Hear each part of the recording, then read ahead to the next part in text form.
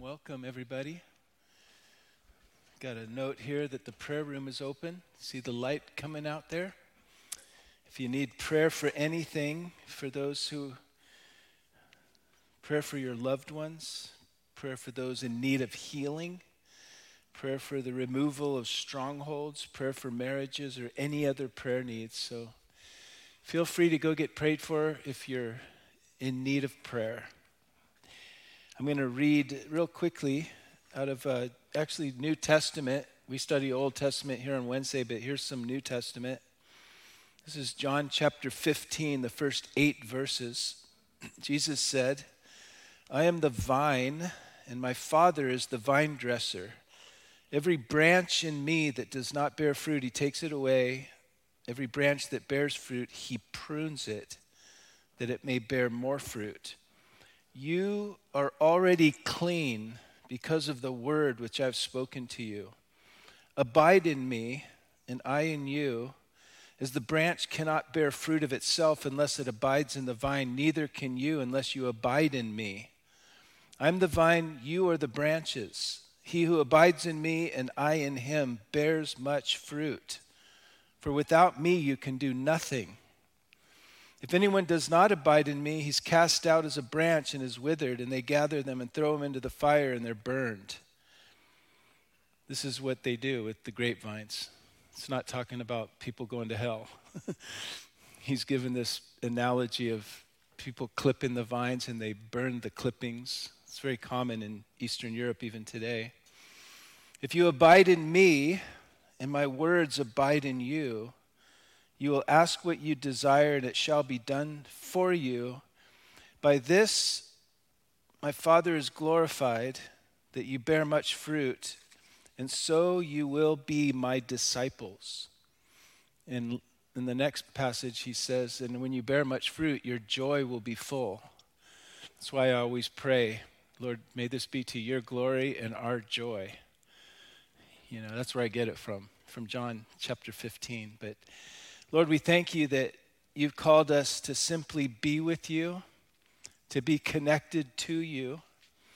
Apart from that, we can't do a thing. Lord, we can do nothing, and you don't expect us to do anything.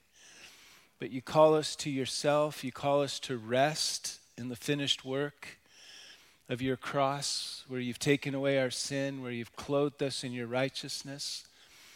Lord, I pray that you would bring us to this place of rest in you, of rest with you, abiding in you, hanging out in your presence, because that's where everything good is going to happen in us and through our lives, to your glory and to our greater joy. We ask it all in Jesus' name. Everyone who agreed said together, amen. Hey, take a whole minute, maybe move around, and let's make sure everybody that's in this room knows they're welcome. Whoever you are, wherever you're at in your journey with God, and then we're going to worship and get into Hosea.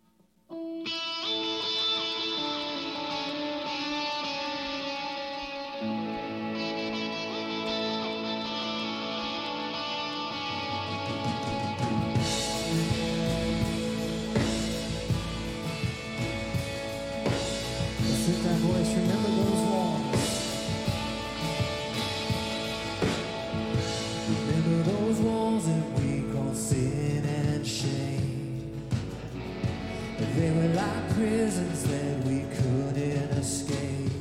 But he came and he died and he rose. Those walls are rubble now.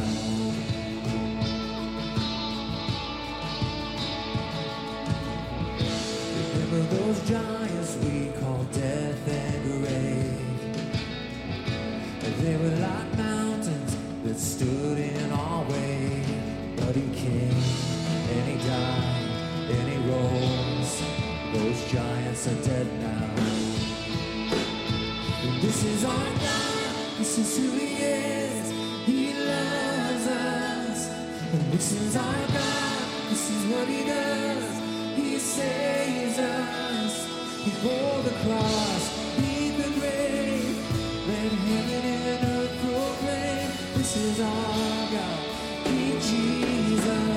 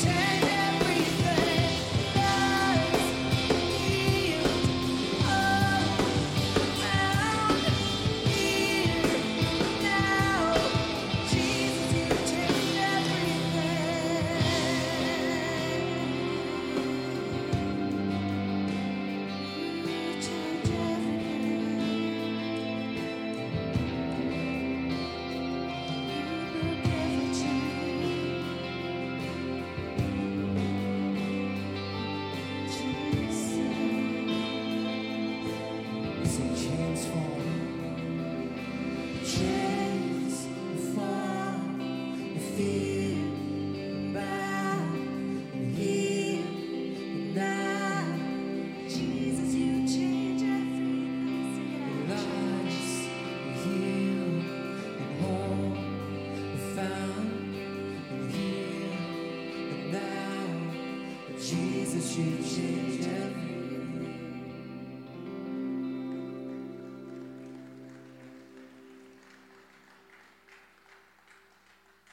Thank you, Lord, that you do change everything, even the things that we think are a lost cause. You are changing them, Lord God. You are a fixer. You repair us, Lord. Even when we fall short of your glory, you pick us back up and dust us off, Lord, and shower us with your mercy and love, God.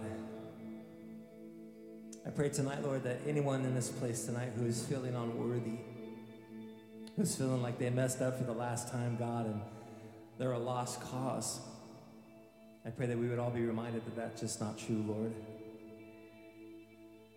That you love us, that you see us as a completed work, Lord. You see us through your eyes. Fill us with your hope tonight, Lord God. Fill us with your wisdom. Fill us with purpose, God.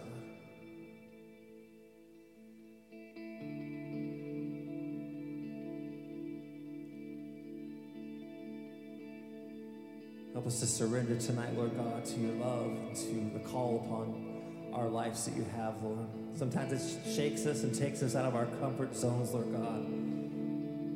But that's when we experience you in the best way possible, Lord. It's when we're shaken, when we're stirred, when we're brought to our knees in humility, Lord God.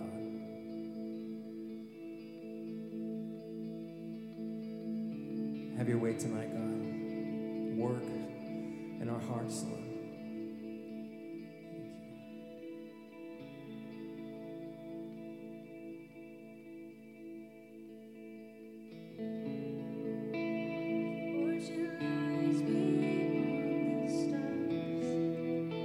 Those dazzling heights too vast to climb. I got so high to fall so far, but I found heaven as the sweat of my heart beating, my soul bleeding. I found my light when I laid it down, upward falling, spirit soaring. I'd say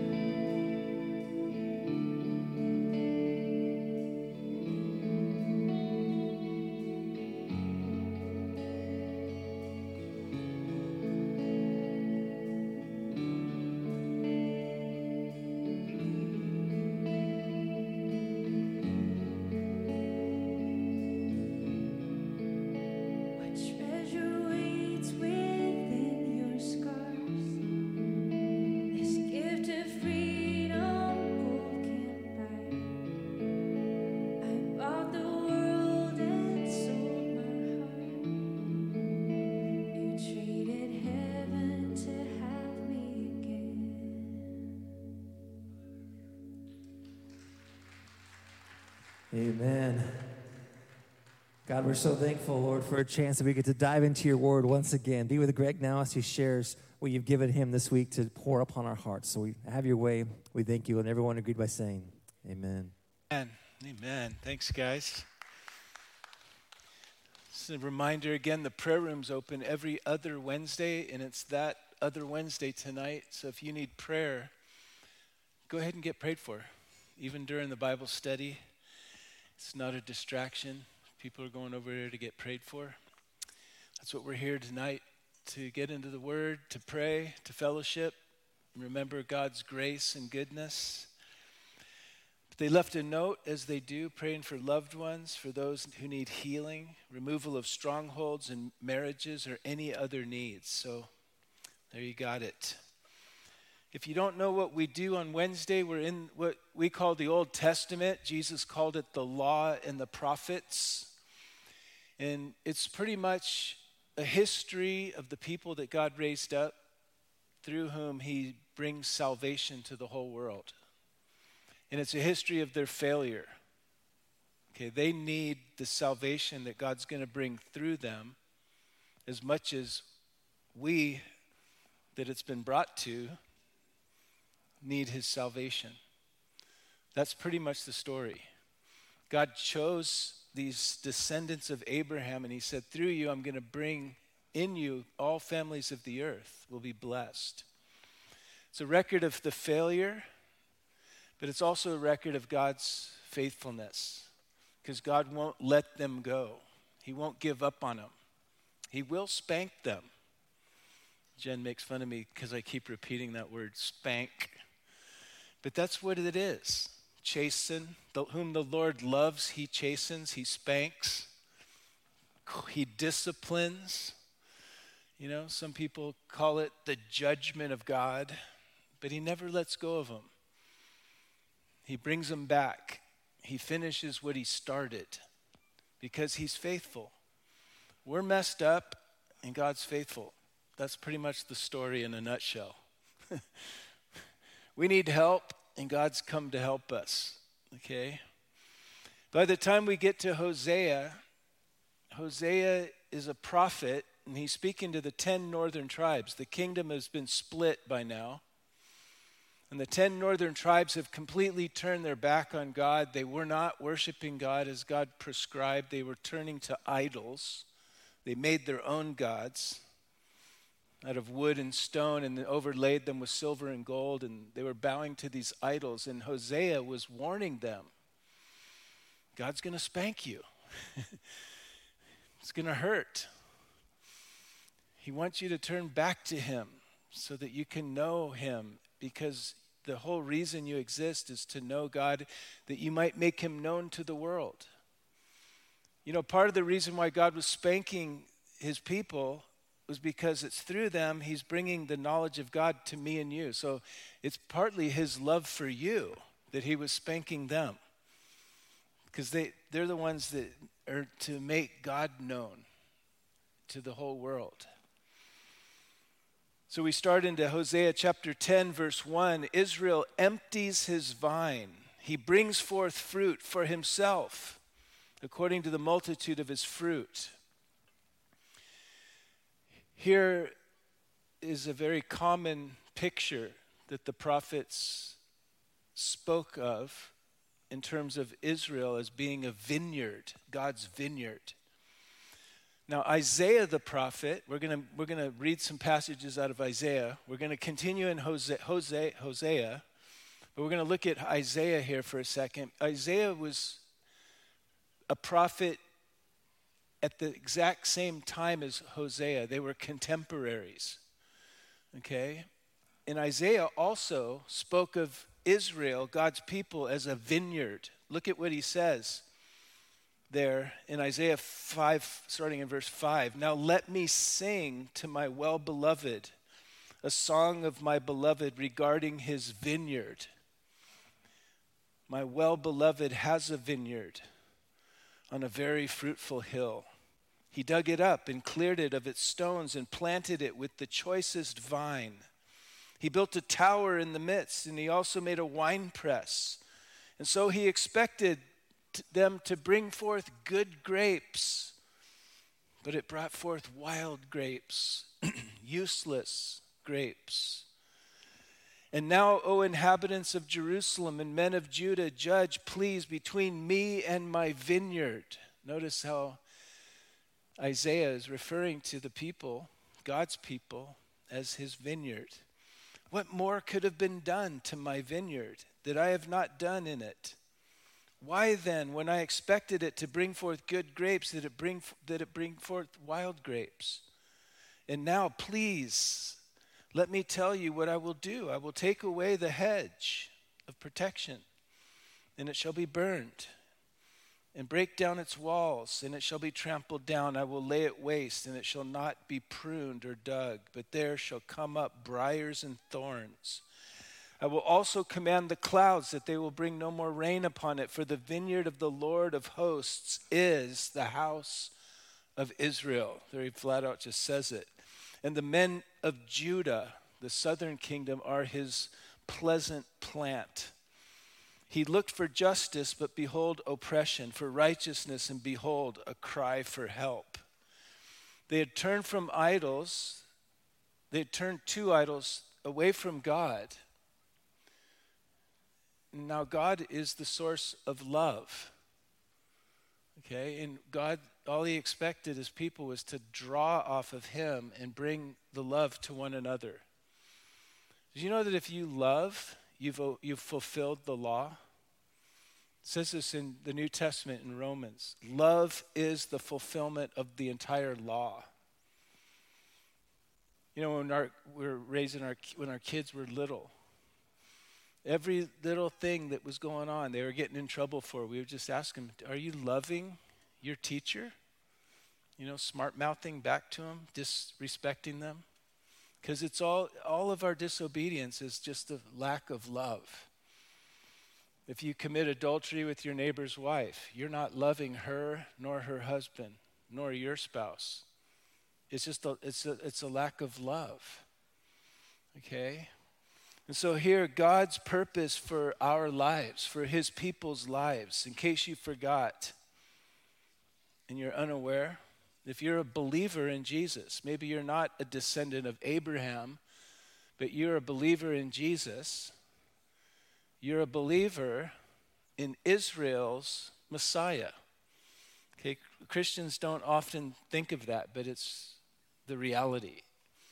If you're a believer in Jesus Christ, we say Christ, which is the Greek for the Hebrew word Messiah.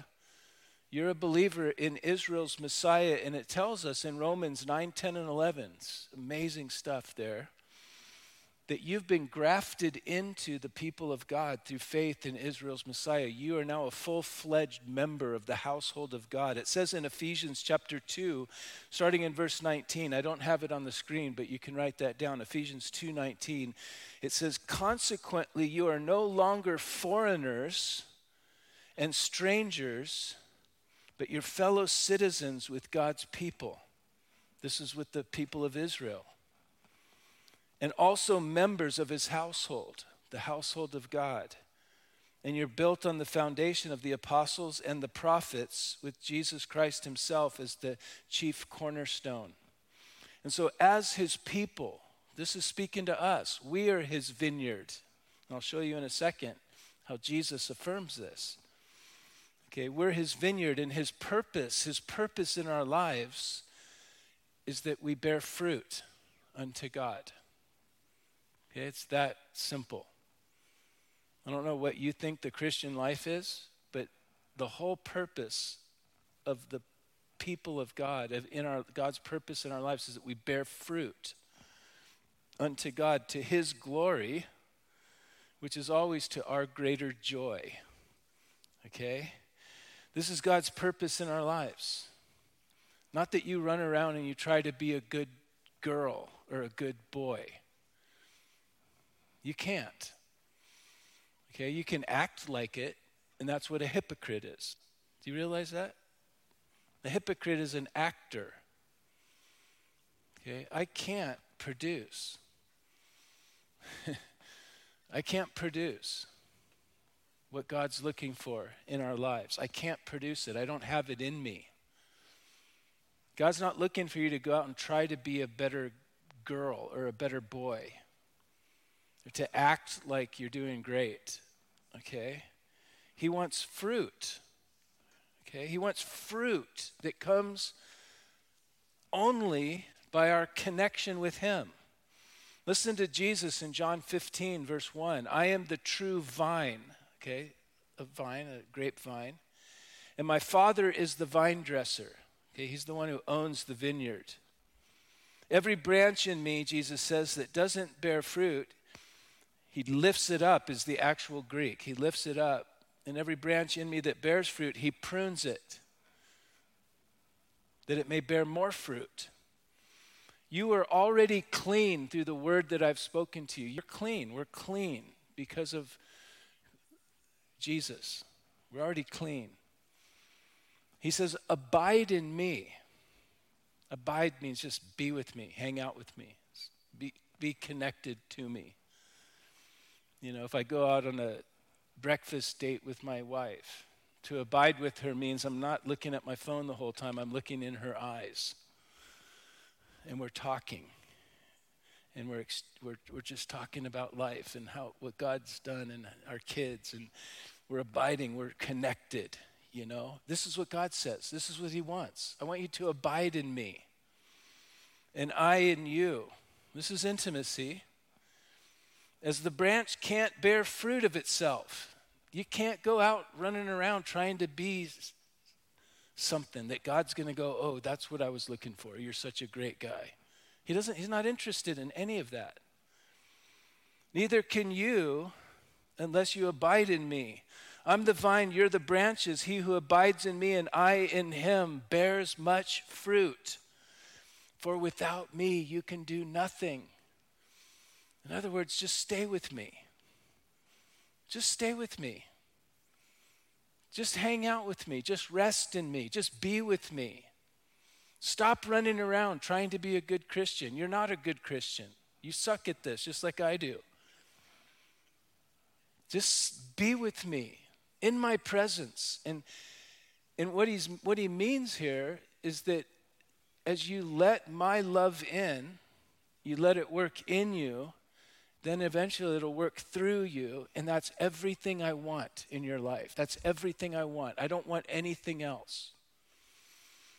His love coming to you, working in you, and then through you. Stop trying to be a Christian. Be with Jesus. Consider his great love for you. Fixing your eyes on Jesus. You know? It doesn't say fixing your eyes on yourself. You'll get discouraged, like Corrie ten Boom said. Look around, you'll be distressed. Look within, you'll be depressed. Look at him, you'll be at rest. Okay? That's what we're called to, not to look away from our wretched selves to him. And your mind, your heart, your soul will be blown away by his love for you, for sinners. And then that love working in you will work through you. And that's everything that God wants. That's the whole Christian life. In fact, Paul said in 1 Corinthians 13, if I have not love, I'm nothing. If I have all knowledge of the Bible and I can argue theology, but I have not love, it profits me nothing. If I speak in the tongues of men and of angels and I prophesy, but I have not love, it's all worthless. Why? Because it's his love working in us and through us is everything he wants. That's all he wants. There's nothing else. Now, if you come to that place where you're resting in him and staying with him and abiding in him and letting him, his love get in and it works through you, you're gonna rock the world. You're gonna rock your world. Because there'll be the power of God working through the love of God through your life. It's not that resting in him and connecting with him is just going to equal some lazy person nothing's happening through you. No, the world will be changed around you all the time, every day, everywhere you go, every person you encounter. It's just one of those paradoxes of the kingdom of God where less is so much more. If you're running around trying to be a good Christian, you're not going to be bearing any fruit. People are going to look at you going, there's an oppressive person, religious person that's all tired out by their religion, and I don't want anything to do with that. So give it up. I give it up. I quit. I'm not going to try anymore. I'm just going to be with Jesus. Watch what will happen through your life. Watch out. God wants our lives to be fruitful. We're his vineyard. We're his vineyard. You know, this is what he wants. Jesus didn't say, my Father is the factory owner and I am the factory foreman and you are a worker. Produce. And he cracks the whip. More widgets. Make more widgets. He didn't say that. He said, my Father is the vine dresser. I am the vine. You are the branches. He who's connected to me will bear much fruit. That's so peaceful, so restful. Stop moving. Stop trying. Be with him and watch what happens to your life. Watch what happens.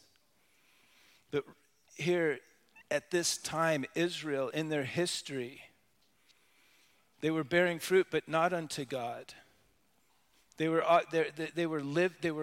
blessed by God, but they were offering it to the promotion of idolatry. And that's what the indictment is here in Hosea 10:1. Israel empties his vine. He brings forth fruit for himself.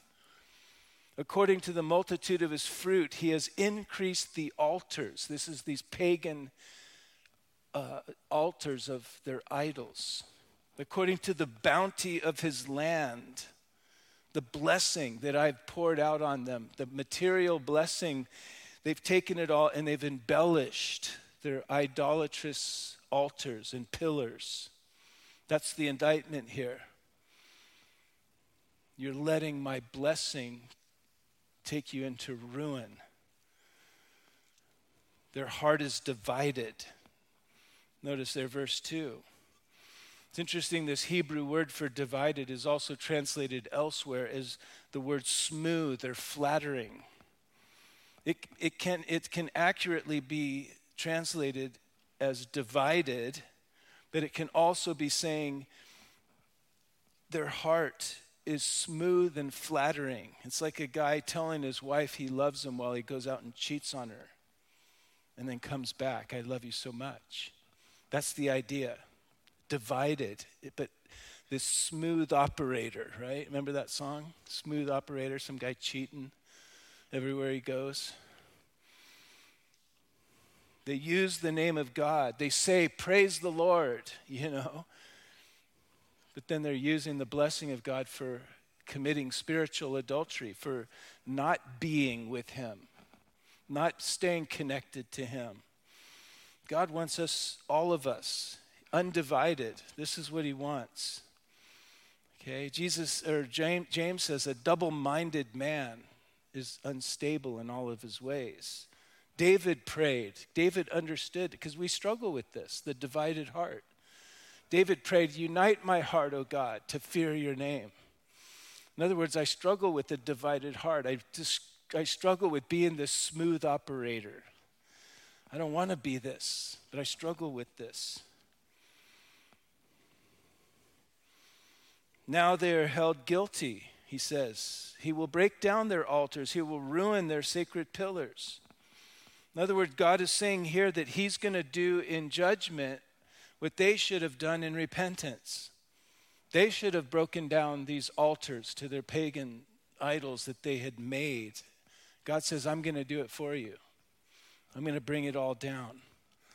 These images that were lies. We've talked about this before. Isaiah chapter 44, write that down.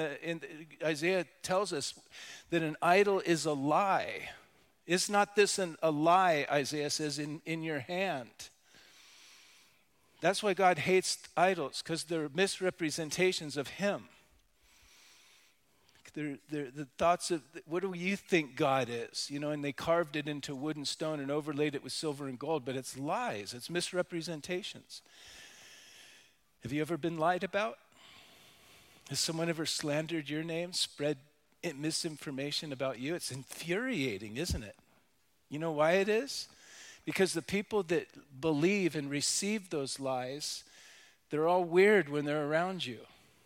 They keep a distance from you. Because someone told them something about you, and now it's polluted these people's minds, and they can't trust you. Oh, watch out for old Greg. You know what he did over here, and next thing you know, you're all weird about me. If you want to know about me, I'll tell you from the pulpit, but come and talk to me. If you want to know about someone, go talk to them. Don't listen to, because slander's a huge thing in this world. There's people all day long. The word devil actually in the Greek it literally means slanderer. Okay? This is why God hated these idols, because it was polluting the minds of his own people, and it was keeping them at a distance from God. That's why he hates the idols, because he wants the truth of God to be in their minds, which brings them close to God, into that connection where they would bear the fruit that God desires, the fruit of love in their lives. At the point of every bondage in your life, in my life, is a lie. That at some point I believed it and I received it. And this is the glory of God come in Christ, that we might know the truth about who God is and be made what? Free. You'll know the truth, and the truth will make you free. Jesus said, I am the way, the what?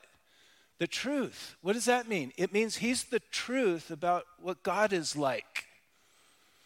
It tells us in Hebrews chapter 1, the very first verse, that he is the image of the invisible God. He's the exact representation of God's being.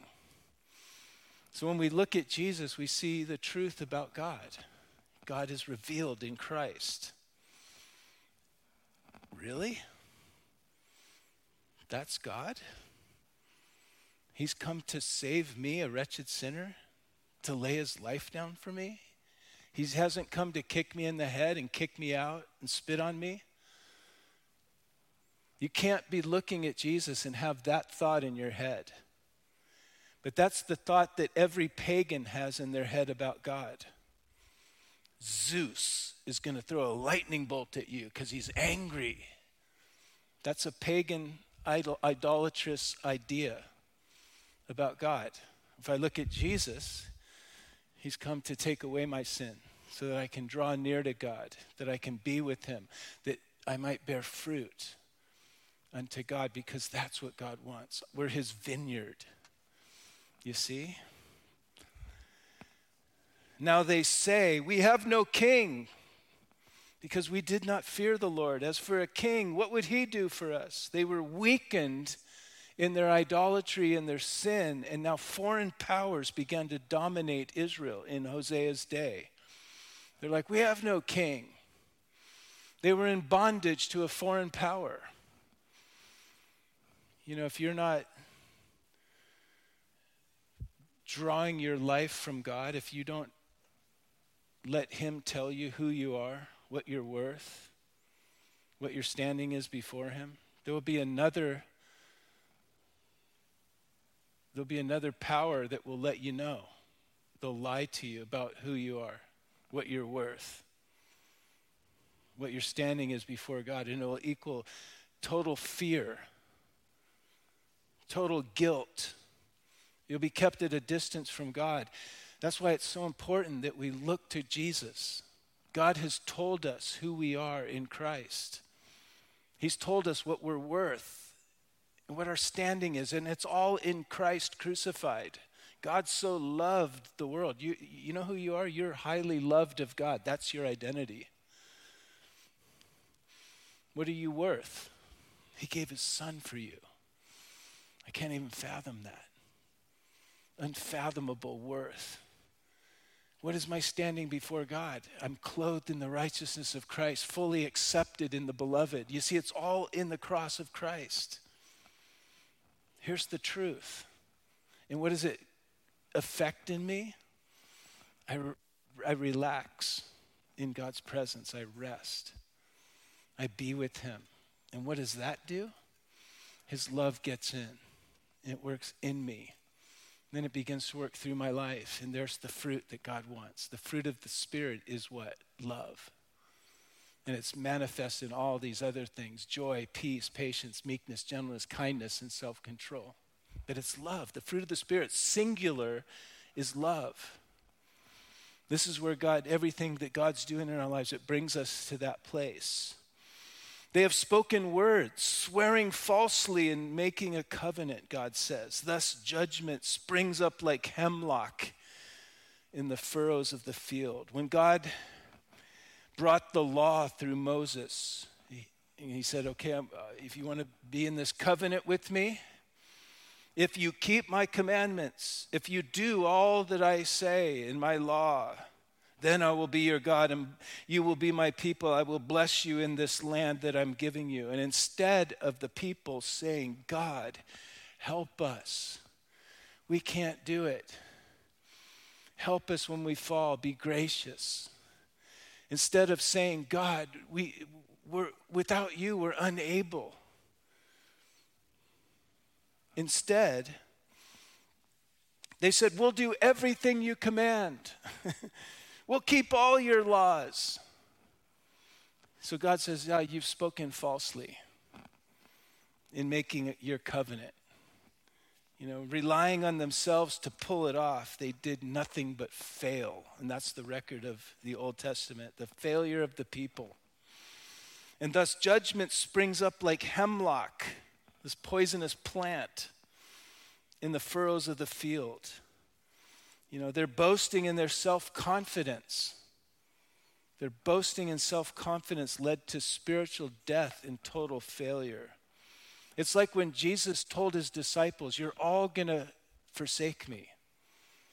Remember that? Jesus had all of his disciples there right before he went to the cross. He said, by the way, all of you guys are going to bail on me. And Peter said, not me. Even if these 11 knuckleheads, these other guys, even if they bail, I will never forsake you. And you know who fell the worst and the hardest? It was Peter. He's the one who denied he even knew the Lord 3 times. And Jesus even told him, Peter,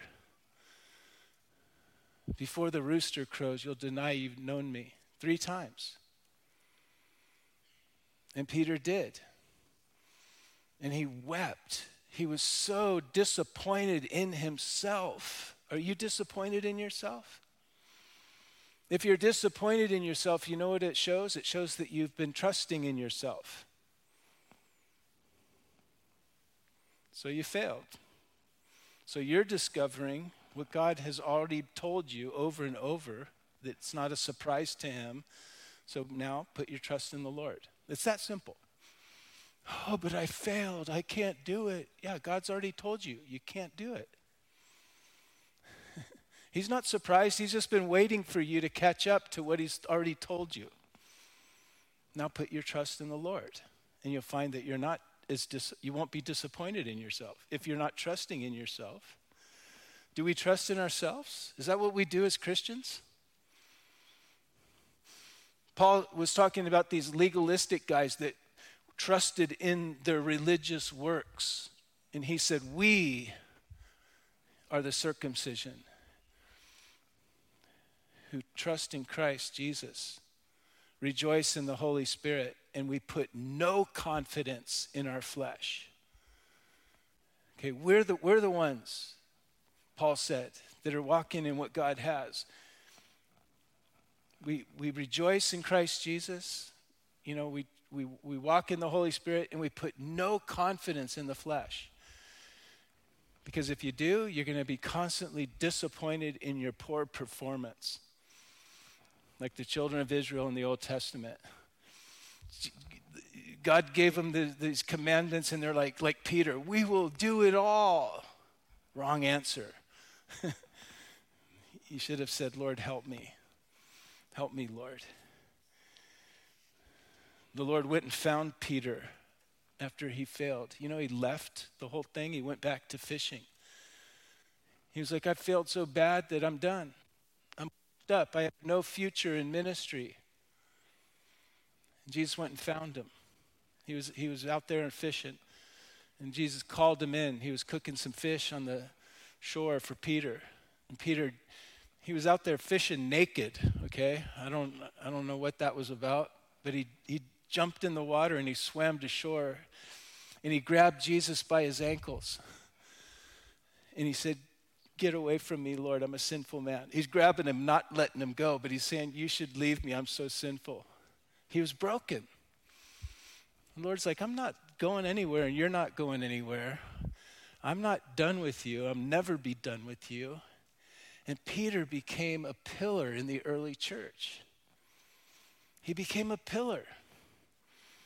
He became less self-confident because of his failure, and he became more confident in God. And when he did, God used him to rock the world. The inhabitants of Samaria fear because of the calf of Beth Aven. What in the world is that? Beth Aven is a name that Hosea gave to the town called Bethel. Bethel. Okay, Bethel means house of God. This is where Abraham stood when God promised him. He said, Abraham, come out here and look at the stars. Your descendants will be like the stars, innumerable. He said, look to the east, the west, and the south. As far as you can see, I'm giving you this land and your descendants. It was there at Bethel. It's the place where Jacob slept one night. Jacob, he was running from his brother Esau because he stole the birthright from his brother, and Esau was hunting him to kill him. And on the run, he was so exhausted, he stopped in this place called Bethel. It wasn't even a town at that time. And he slept with his head upon a rock. And he had a guilty conscience because of what he did. He ripped his brother off. And he was exhausted, and he's got a rock for his pillow, and he had a wild dream that night where he dreamed of this ladder that connected heaven and earth. And God was at the top, and the angels of God were ascending and descending upon this thing. And he woke up out of his sleep, and he was like, wow. Jacob actually named the place Bethel. This is the house of God. He said, God was in this place, and I didn't even know it. I wasn't aware of it. And it was there that God promised this little conniving little rat, this little deceptive guy named Jacob. I love the fact that God called Jacob. If God can be the God of Jacob, he can be my God. I love the fact that God uses these total weak, sinful characters, you know? And it was there in that place that God spoke. You're going to go home, Jacob. You're going to return back to your home, and I'm going to bless you and prosper you. He showed this incredible grace. This is the place, Bethel, where all this happened. But Hosea now is calling Bethel, he's calling it Beth Aven, which means house of idols, because they turned the place into a center of idolatrous worship. It was there in Bethel that Hosea is calling Beth Aven that Jeroboam had placed a golden calf, a massive idol, so that the southernmost tribes of the northern kingdom could worship this idol. Up in Dan, there was another golden calf. They were worshiping the golden calf. God's people. Okay? The inhabitants of Samaria fear because of the calf of Beth Aven. The ones in the south are looking at what's gone on in the north, and they're like, the people are mourning. The priests are shrieking because the glory has departed. The idol also shall be carried to Assyria. This idol that you've made, that you've overlaid with gold. The very people that are going to invade you and carry you into exile and into slavery, they're going to take your idol because it's so pretty and it's made of such precious metals. The whole thing's coming down, is what God is saying. The idol will be carried to Assyria as a present to King Jareb, the king of Assyria. Ephraim will receive shame, and Israel will be ashamed of his own counsel.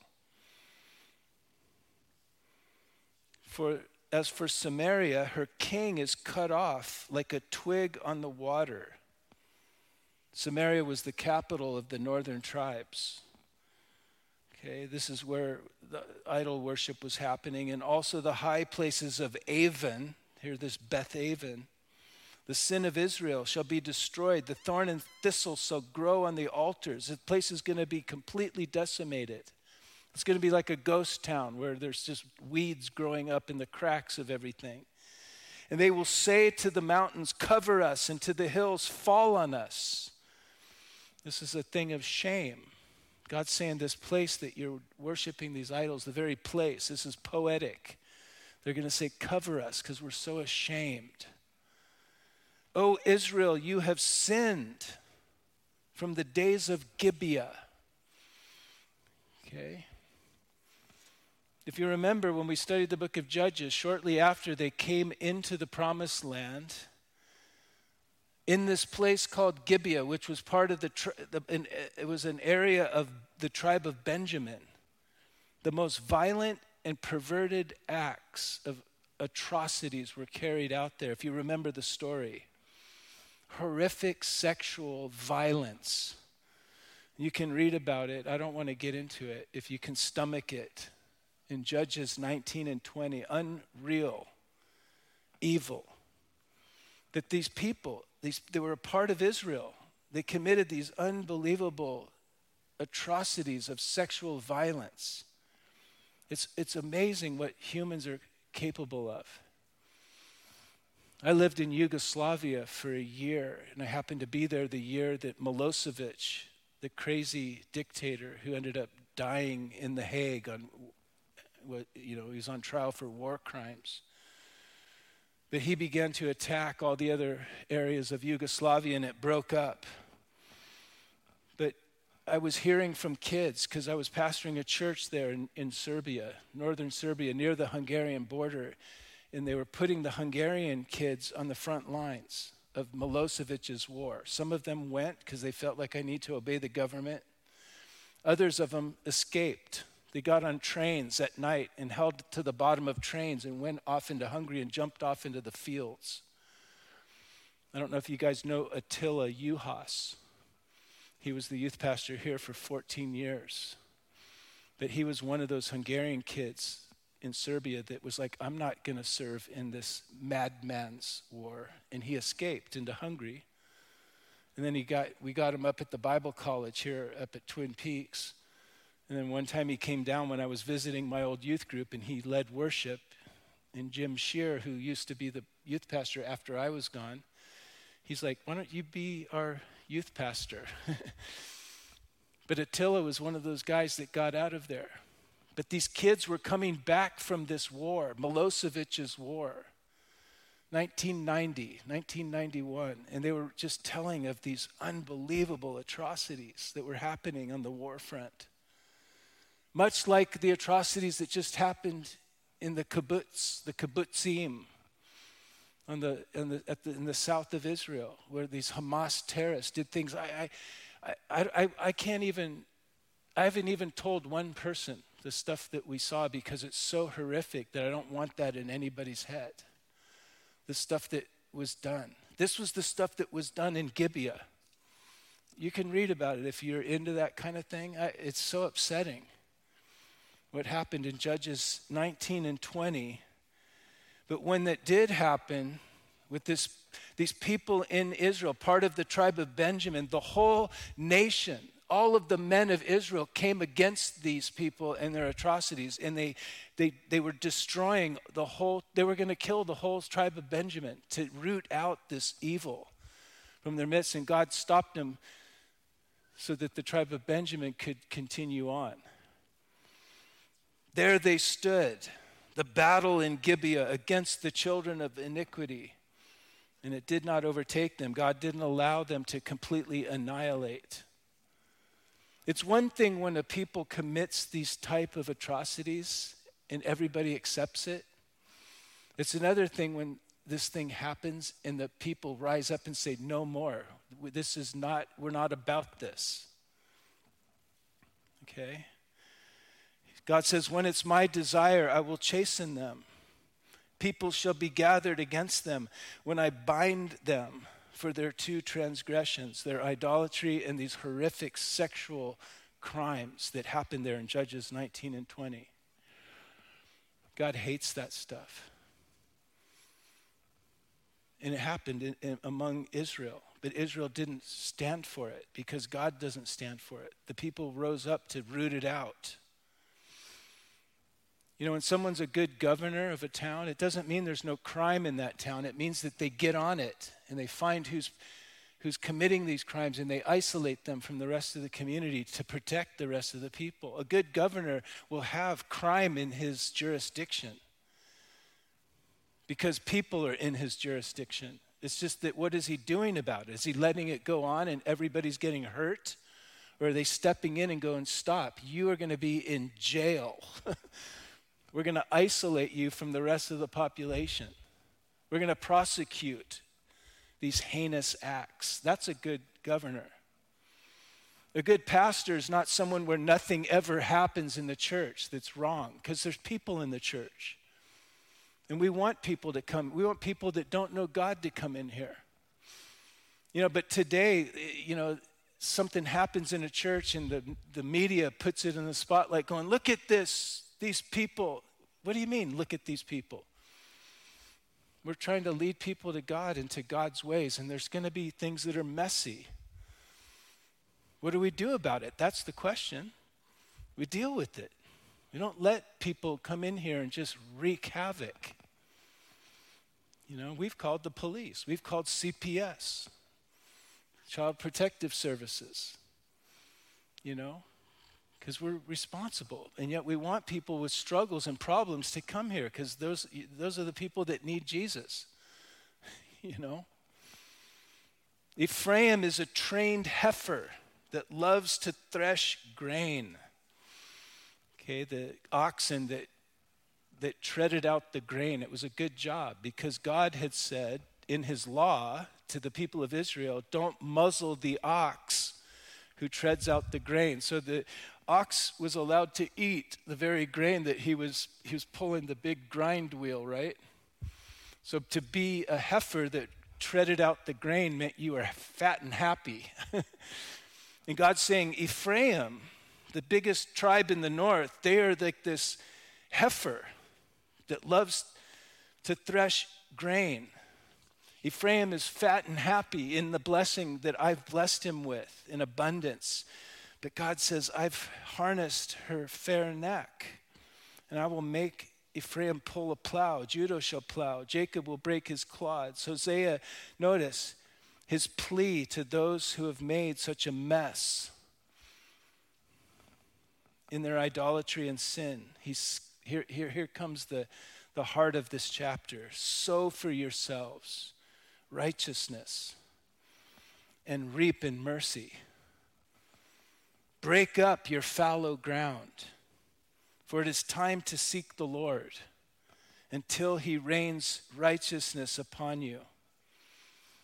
The idea here, this is a very agrarian culture, right?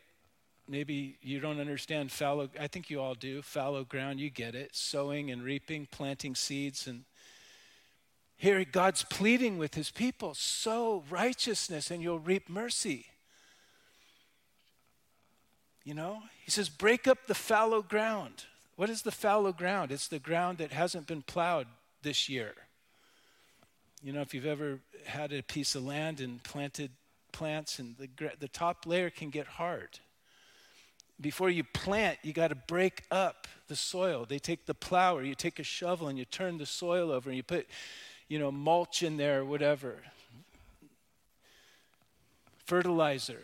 And then you plant. This is God. He's saying, sow for yourselves righteousness and you'll reap mercy. Break up the fallow ground, for it is time to seek the Lord.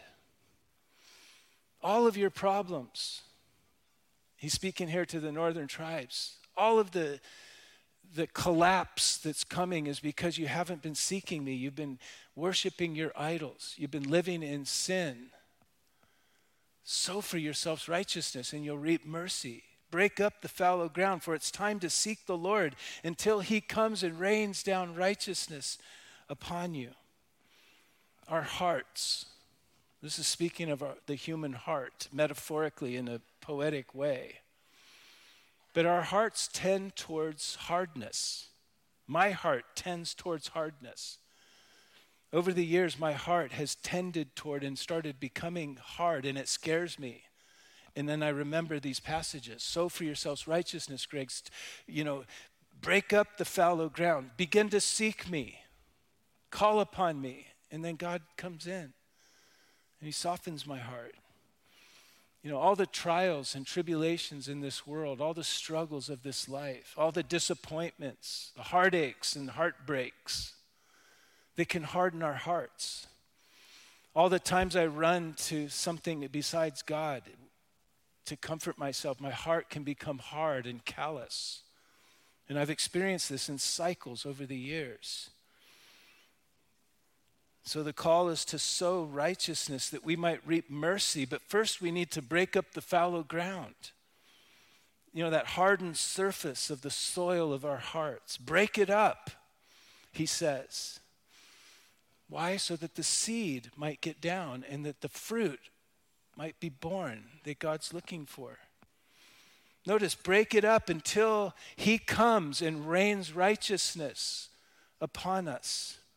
Israel had sown the seeds of lies. Their idols are lies, remember? And sin. And they were soon to reap this judgment that Hosea is warning about. Even now, God is saying, even now, if you sow to righteousness, you can reap a harvest of mercy. There's a physical law of sowing and reaping. Okay, you sow 100 corn kernels, you're going to reap 100 corn stalks that have multiple ears of corn in each. You sow watermelon seeds, you're going to get watermelons. You sow cantaloupes, you're going to get cantaloupes. You sow tomatoes, then you're going to get tomatoes. There's a spiritual law of reaping and sowing and reaping. If I sow to my flesh, I'm going to reap corruption. Things are going to fall apart. If I sow to the Spirit, I'm going to reap life and joy and peace. Okay? A lot of people that have sown only to their flesh and their whole life is complicated. Their pain is unbelievable. Their relationships are so complicated because of sin. They come to Christ. You know what? When you come to Christ, you're forgiven. But you still reap what you sow. Your life, you've made your life complicated. But you know what? If you begin to sow to the Spirit, you begin to sow to righteousness, you know what's going to grow up? You might be in a forest right now of chaos because all you've done is sow chaos. But stop sowing chaos. And you know what? Forests burn down. Trees fall apart. Beetles eat it down. If you start sowing to the Spirit, 5 years, 10 years from now, you'll be living in a whole new forest. Stop sowing chaos. Break up the fallow ground. Let the seed get deep. And the whole time you're forgiven. Some of you, your lives are so complicated and it's like just there's a wretchedness. But God's with you. It's like when David committed adultery with Bathsheba and then had her husband killed, who was one of his trusted men. He reaped the rest of his life wretched fruit. And he regretted it. But you know what? The moment he confessed his sin, he was forgiven. So, okay, if God will forgive me, then I'll just keep sowing to the flesh. Are you that stupid? sow to the Spirit, and you will live in this beautiful place of fruitfulness and a garden. Start sowing to the Spirit and watch what God does. And if you feel too weak, join a small group of people where you can be accountable, where you can talk about your weaknesses. And it's hard to fall down when you're standing in a crowd of people that are close enough to each other. You fall over and I got you, man. But if you're all by yourself, it's easy to fall down. There's no one there. Every Christian should be in a little tight group. Women, I believe, with women, because you can share things that you can't share in front of men. Men with men, where you can get real honest. Okay? I get honest here, but man, I get really honest with my bros. Because I need to. Because I want to stand. I don't want to fall.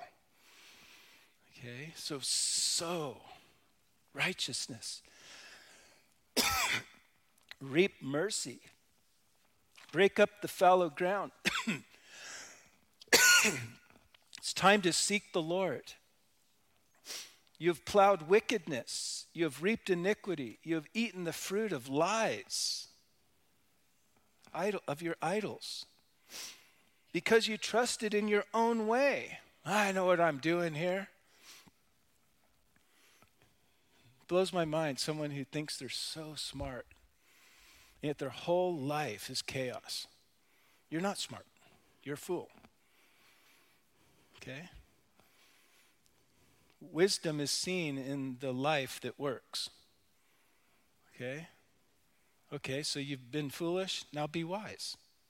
You've sown to the flesh, to wickedness, and you've reaped this chaos. Come to the Lord, He'll forgive you, and then He'll be with you as you begin to plant a whole new forest, a whole new garden that you're going to live in. We reap what we sow. Okay? Because you trusted in your own way. I know what I'm doing. You know what? I don't know what I'm doing. I don't. I don't know how to be a husband. I need to hold on to the Lord. I pray a lot, not because I'm spiritual, because I don't know what I'm doing. And there's a lot on the line. There's a lot that I could wreck. So that's why I pray, not because I'm spiritual, because I'm not spiritual and I need help. The Pharisee prays because he's trying to look all holy and spiritual. The real Christian prays because, oh God, I need you. Help me. I can't do this. I don't want to mess everything up. I don't want to wreck my life, ruin my wife, lose the respect of my kids, lose my ministry. Help me, God. And then everyone looks going, look how spiritual he is. No. I'm praying because I'm not spiritual and I need help. Therefore, tumult shall arise from among your people, and your fortresses shall be plundered as Shalman. This is short for Shalmaneser, the king of Assyria, who plundered Beth Arbel in the day of battle. In the first invasion of the Assyrians, they came in and plundered in the northern part of the kingdom, the whole Galilee region. They plundered this place called Beth Arbel. Hosea is saying, seek God now. Turn to the Lord. Sow to righteousness. You'll reap mercy. Break up the fallow ground. Turn back to God, who is your strength, before Assyria finishes the job and comes completely down to the southern part of the northern kingdom. Before the mothers are dashed in pieces. The horrors of war. The Assyrians were brutal as Hamas, as brutal as the Serbs were to the Croatians, and the Croatians to the Serbs that I was witness of. He's warning, turn back. And thus it shall be done to you, O Bethel, because of your great wickedness. At the dawn, the king of Israel shall be cut off utterly. And so that's how the chapter ends. These guys have made a mess. They're going to reap what they sow, but there's hope. They can turn. And God's saying something to somebody right now, maybe here on the internet. You're about to wreck your life, ruin your wife, lose the respect of your kids. God's saying, turn back. Oh, but I know what I'm doing. Do you? I know what I'm doing, said Peter. I know how to do this. No, that's the wrong answer. I don't know how to do this. I need to hold to God. I need to be in a fellowship of people that can hold me up. I need to pray. I need to turn up the fallow ground. That's the right answer. That wisdom will be seen in my life that is built and it works. See what God's saying? Lord, we thank you. We thank you, God, for your love for us, your desire that we bear fruit to your glory and our joy, that our lives work, that they're built. Lord, we thank you that you came to save us because we've all messed up. We've all sinned, and every one of us falls short of the glory of God. Lord, we need you. We need you as much now as we've ever needed you. And we pray, God, that as we begin to seek you, you would turn up the fallow ground, the hard surface of our hearts, and your word, your seed would get in there. And you would truly, Lord, bear fruit, the fruit of your love, of your joy, your peace, your patience and kindness and meekness and gentleness and self-control in our lives. We ask, God, that you would do this in us to your glory and what? To our greater joy. In Jesus' name we pray, and everyone said out loud, amen, amen. Blessings upon you. Again, if you need prayer for anything, if you want to receive the Lord tonight, the guys in the prayer room would love to pray with you. I'm going to be down on the edge of the stage. You can come pray with me.